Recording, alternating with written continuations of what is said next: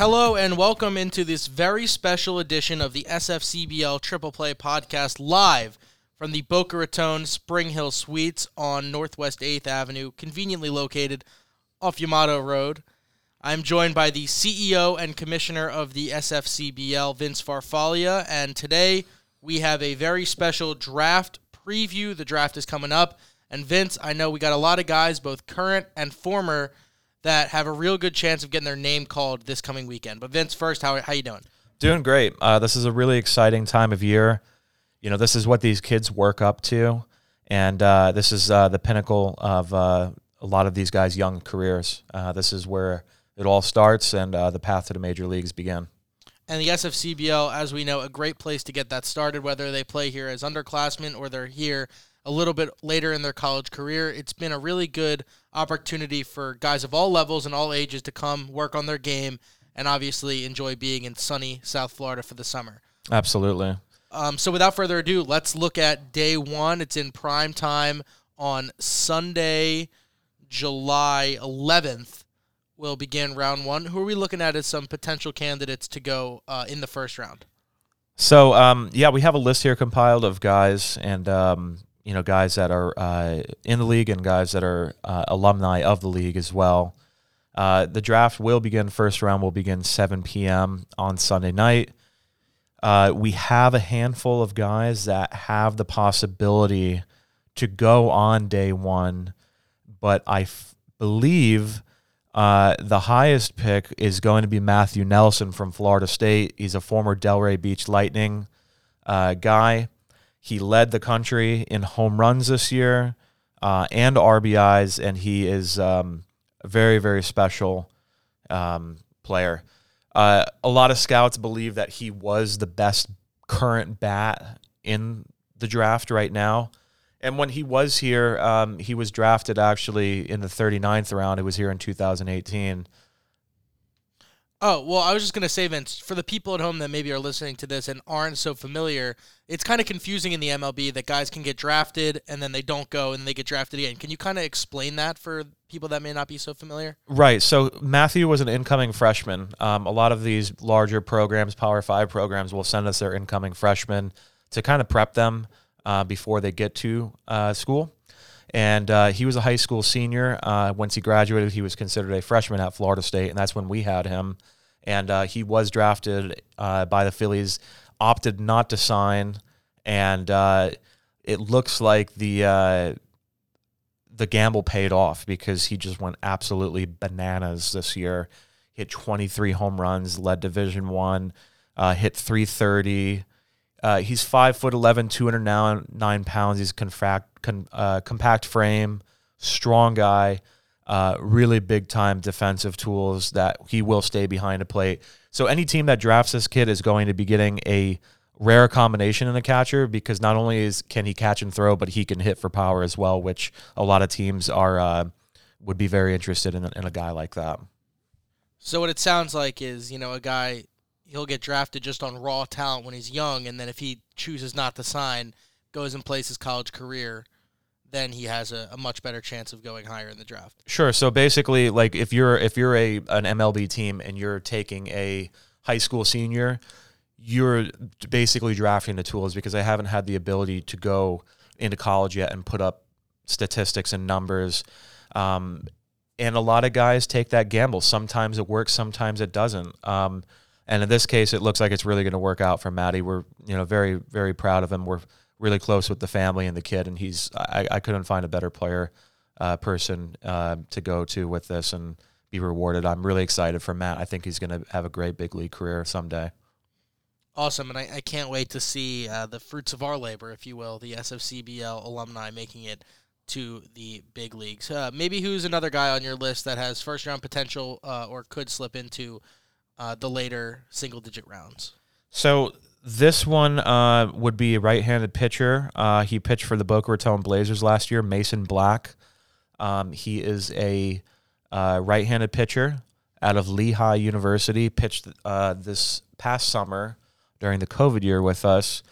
And he is a guy that was projected to go in the first round and had a couple tough outings towards the end of the year, and he might have slipped.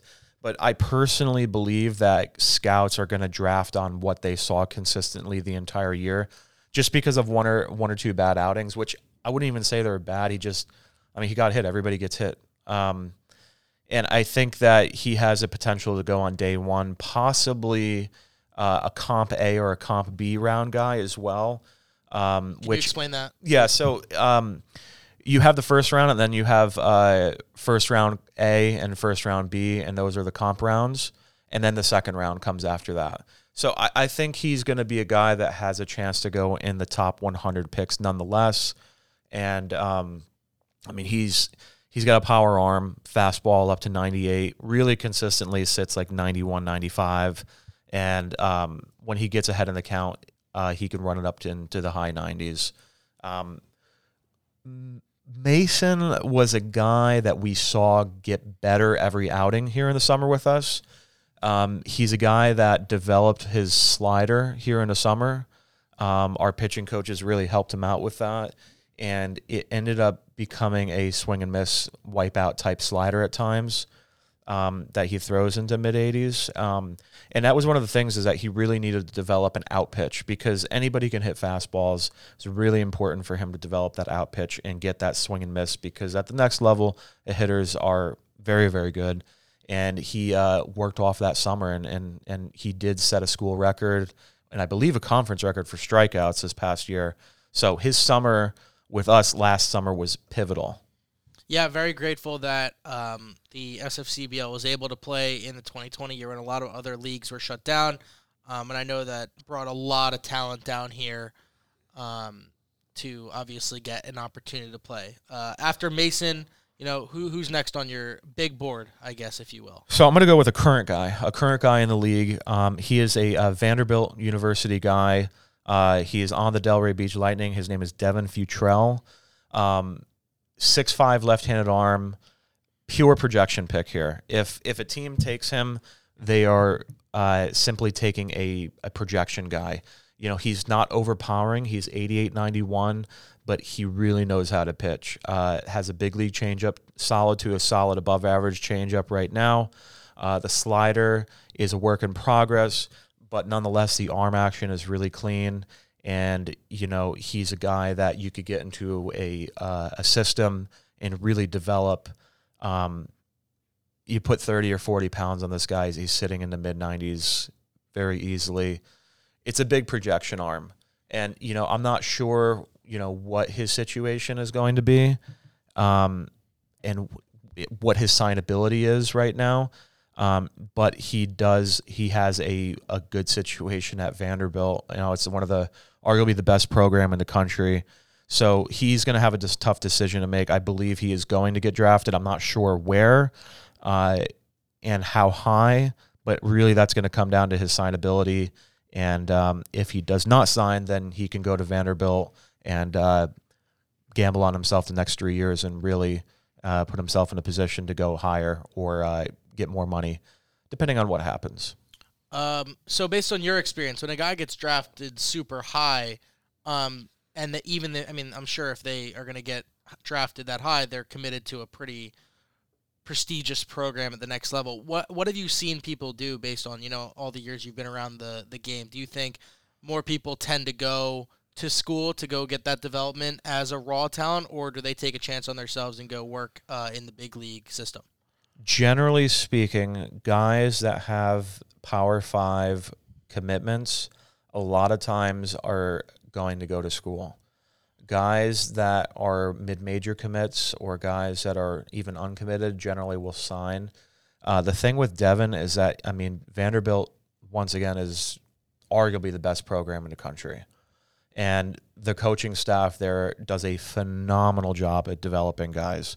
So him and his family are going to have to make a decision whether they want to take X amount of dollars right now and maybe be in the big leagues in 3 to 5 years, or go to Vandy and be drafted when he's 20, 21 years old and develop and, try to gamble on himself. It's really it's a tough decision for young guys to make because you do take in the factor that what if a guy gets hurt? What if you don't perform? What if you don't develop? But I've seen his kid pitch, and I think his talent and his potential is phenomenal. And I think he's going to be a very, very good and special player in the future. For sure. So moving on, who is next on your list to talk about? So this would be a former guy. This was last year, Christian Scott from the University of Florida. He was a starter last year for the Delray Beach Lightning. He's a bullpen arm at the next level. Here, his numbers weren't the best. He had like a 10 ERA, but he went back to Florida this past year and had an incredible year. Struck out a ton of dudes. Had around I believe a 3 ERA. He's the type of guy that will run his fastball up into the mid 90s. Power slider, and he's competing at the University of Florida in the best conference in the country, and he's proved himself. So, he was a sophomore. He had a 1.2 ERA. And didn't get taken in the shortened draft last year for COVID. But this year he had a 3 ERA and led the team in appearances at UF. And I think he's going to be a day 2 guy just because I think scouts see him more as a reliever, and on day 1 you're going to want to take a guy that could be a starter. Mm-hmm. So I see Christian as a reliever at the next level. And I think he'll probably be like a day 2, like 2nd to 10 round type guy. But nonetheless, he's very talented and, great kid and local guy here from Coconut Creek. Excited to see him in the draft on next week coming up. University of Florida, South Florida Collegiate League. Maybe he'll land with a Florida professional franchise. Who do you see next on your list there? So I'm going to just kind of group all these guys. I'm saying Luca Tresh has a chance to go high, catcher from NC State. Robbie Martin from Florida State. Him and Matthew Nelson were like the Bash brothers this year. He's an outfielder, left-handed hitter. Max Ferguson from the University of Tennessee. I think he was projected to go in the first round, didn't have the best year of the plate offensively, and it kind of slid him back. Nonetheless, I think he's a top 10 round guy. Second baseman, can hit. Guys like his swing. Brady Allen, University of South Carolina. I think he had a great year, man. I could see Brady going in the top 5 rounds. And I want to talk about a former player of the first place Palm Beach Extreme, Mike Rothenberg from Duke University. He is a big-time catch-and-throw guy, and he's kind of like how we were talking about with Matthew Nelson, how a team drafts Nelson, they're getting an offensive guy and they're getting a guy that can catch and throw. Mike has power. He hit, I believe, 9 jacks this year, but Mike is more of a defensive specialist. He's a big-time catch-throw guy. He is a switch hitter, so that is a plus. Switch hitting catchers are a commodity at the major league level, and I could see Mike going on day 2 as well in that top 10 round. He is a senior at Duke, so I hope Mike gets the money that he wants, and I think he'll go probably in the top 10 rounds. Yeah, absolutely. It sounds like, when guys take a chance on themselves and they do go to a top program, they're obviously going to get that development that they want, but I guess baseball is unique from the other leagues where, if you look at the NBA, if a guy doesn't go one and done, they're getting old, their knees are going, and they're not going to be as good of a prospect, even if they're really good at 22 years old. But in baseball, it seems like the players age like a fine wine. They get better as they develop and they really get to grow. So a guy like a senior coming out of Duke, out of a 4-year program, that's really going to develop him, and he's going to get to play top-level talent. I would hope, and what it sounds like is that he'll be more primed for the big leagues than maybe a guy like Devin Futrella. That's kind of apples to oranges, but, high school versus a 4-year developed college guy. Right, and you'd think that's the case, and, that sounds right, but a lot of these big league clubs like to develop their own guys and develop them the quote-unquote Philly way or the Yankee way or the Marlins way. So that's why these high school guys are so attractive sometimes, is because you're getting basically a blank canvas of raw tools that you can paint the picture with. But at the same time, too, a top-tier Division I guy that's proved himself that he can handle that level would be a safer investment in a lot of cases. And there's a lot of these scouting services that are out there that rank these players, and when it comes down to it, it really comes down to what scouts like what players. Your top 50 prospects, it's pretty cut and dry. Those guys are people that have been well known, people that have been through the system, that have been at all the big events.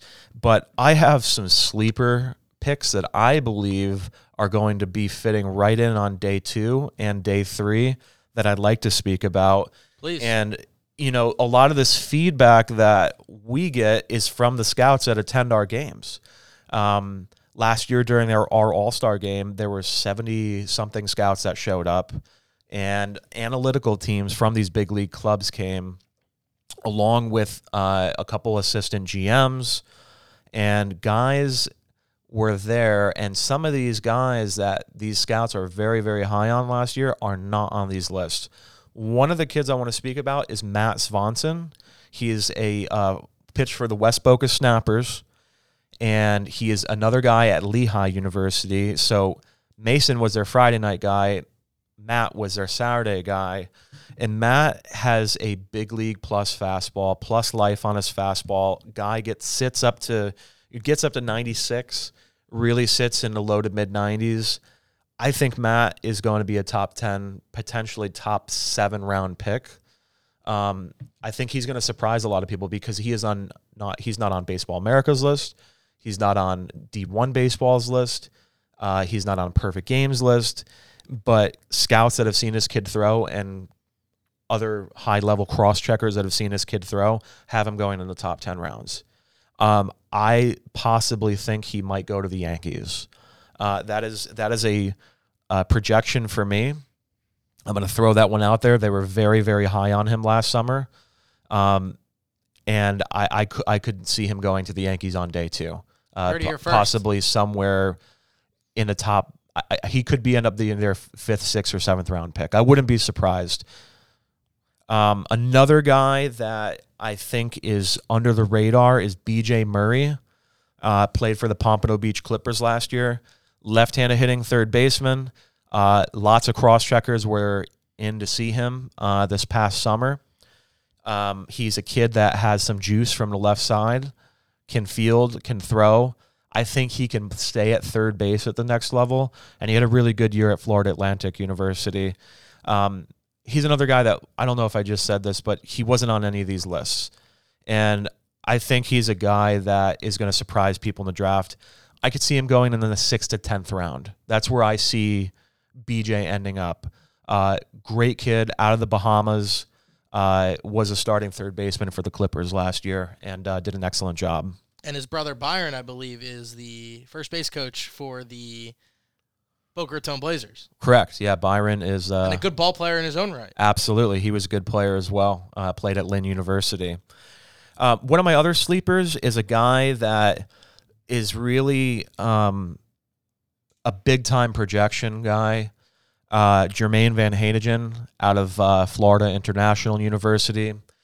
Jermaine did not have the best numbers this year, and he struggled with command, but it is a big-time arm. There was a game that he hit 102 miles an hour in front of 6 different scouts and myself. All of my velos that I get, if I say a guy throws X miles an hour, it's on my gun. I have to see it. He hit 102 miles an hour on my gun, along with other scouts that were there and other game staff members that were there to see it as well. There's times where Jermaine looks like a big league pitcher. There's a batter where he'll throw a series of pitches and it'll be fastball away, 97 on the black, splitter at 92, and then a fastball in at 96. And you're like, wow, he flashed what a big league reliever would look like. He's huge. He's 6'7", 235. Last year, I thought he was going to get drafted, but the shortened draft kind of hurt him in that sense a little bit. He did go to FIU this year. Once again, his numbers were not very good, but I believe that he's going to end up either being drafted on day 3 or sign as a free agent, and he's going to have his opportunity. But it's a big, big arm, big time projection, really long arms, and I really, really hope he can figure it out in the minor leagues. And I know I keep asking you a lot of questions, Vince, but one of the main things that you keep bringing up is, draft eligible. Is there a limit to how many times a guy can be draft eligible before he can't go anymore, or is it kind of unique? It's based off of the situation. So the times that you're draft eligible are when you're a high school senior, when you are 21 years old in college, or whether you're a junior or a senior in college. So those are the 4 times that you're draft eligible. So you can get drafted all 4 of those times if you choose not to sign? Correct. So I actually played against a kid that was drafted 3 different times when I was playing as well. He got drafted as a senior in high school, got drafted both his junior college years, and then ended up signing out of UCF. So he actually ended up getting drafted 4 times. 4 times. Yeah, it was pretty crazy. And that just shows that teams are willing to take a chance on a guy and hope that he chooses to be with them. That's correct, yeah. Who are some other, maybe day 2, day 3 guys that you're looking at to maybe, surprise some people? This is another one. This is a throwback here. Brendan Tuttle from Bucknell University. He's a former Palm Beach Extreme guy.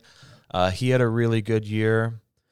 Roberto Pena at USF with the West Boca Snappers right now has a chance to go. And really, other than that, I mean, there's a whole handful of guys that, have an opportunity to go. And I think are going to surprise some people. I think this is going to be a really big year for alumni being drafted. And I think it's going to be a really good signing class for the league and with these alumni guys. Yeah, and I couldn't have said it any better myself. I think it's great that, the SFCBL, we're able to get guys just kind of the way we're situated among, geographically and among other summer leagues. We're able to get guys when they're pretty raw talent as younger guys. And I'm sure as the commissioner and someone who works to scout these guys and bring them down to South Florida, it's cool to see that, maybe you took a chance on them as a freshman going into school and now they're draft eligible. It's got to be cool to see how much they've developed. It's crazy. I mean, there's guys in this league that, I never would have thought would have been a big leaguer, like a Cedric Mullins. He's a kid that was just a slightly above average player here. He made the All-Star team. He hit 300 here in the league, and now he's in the Major League All-Star. He made the real All-Star. Yeah. It's incredible. And there's a guy, like I'll give you a perfect example, Gus, not Gus, who's the guy from the Buccaneers last year that had a huge year? Gavin Dugas from LSU. I mean, he hit probably like 220 or 230 here last summer and absolutely went nuts. He hit 19 home runs in the SEC. So he's another guy that, I think is going to be a day 3 guy, and he went nuts at LSU this past year. So there's so many of these little sleeper guys that like aren't in these top 500 lists that, listen, at the end of the day, a guy that hits is a guy that's going to play. And, hitting 19 home runs in the SEC is not easy. It's not an easy task. And Gavin went absolutely bananas this spring after having not so productive summer offensively at the plate. Yeah, and I think that it's also, you can't take everything at face value. Baseball is a game that goes very wavy. It's very streaky, and a guy could just not have a good summer. Like you said, Cedric Mullins, it looked pretty average down here and developed into a pretty darn good big leaguer, if I do say so myself.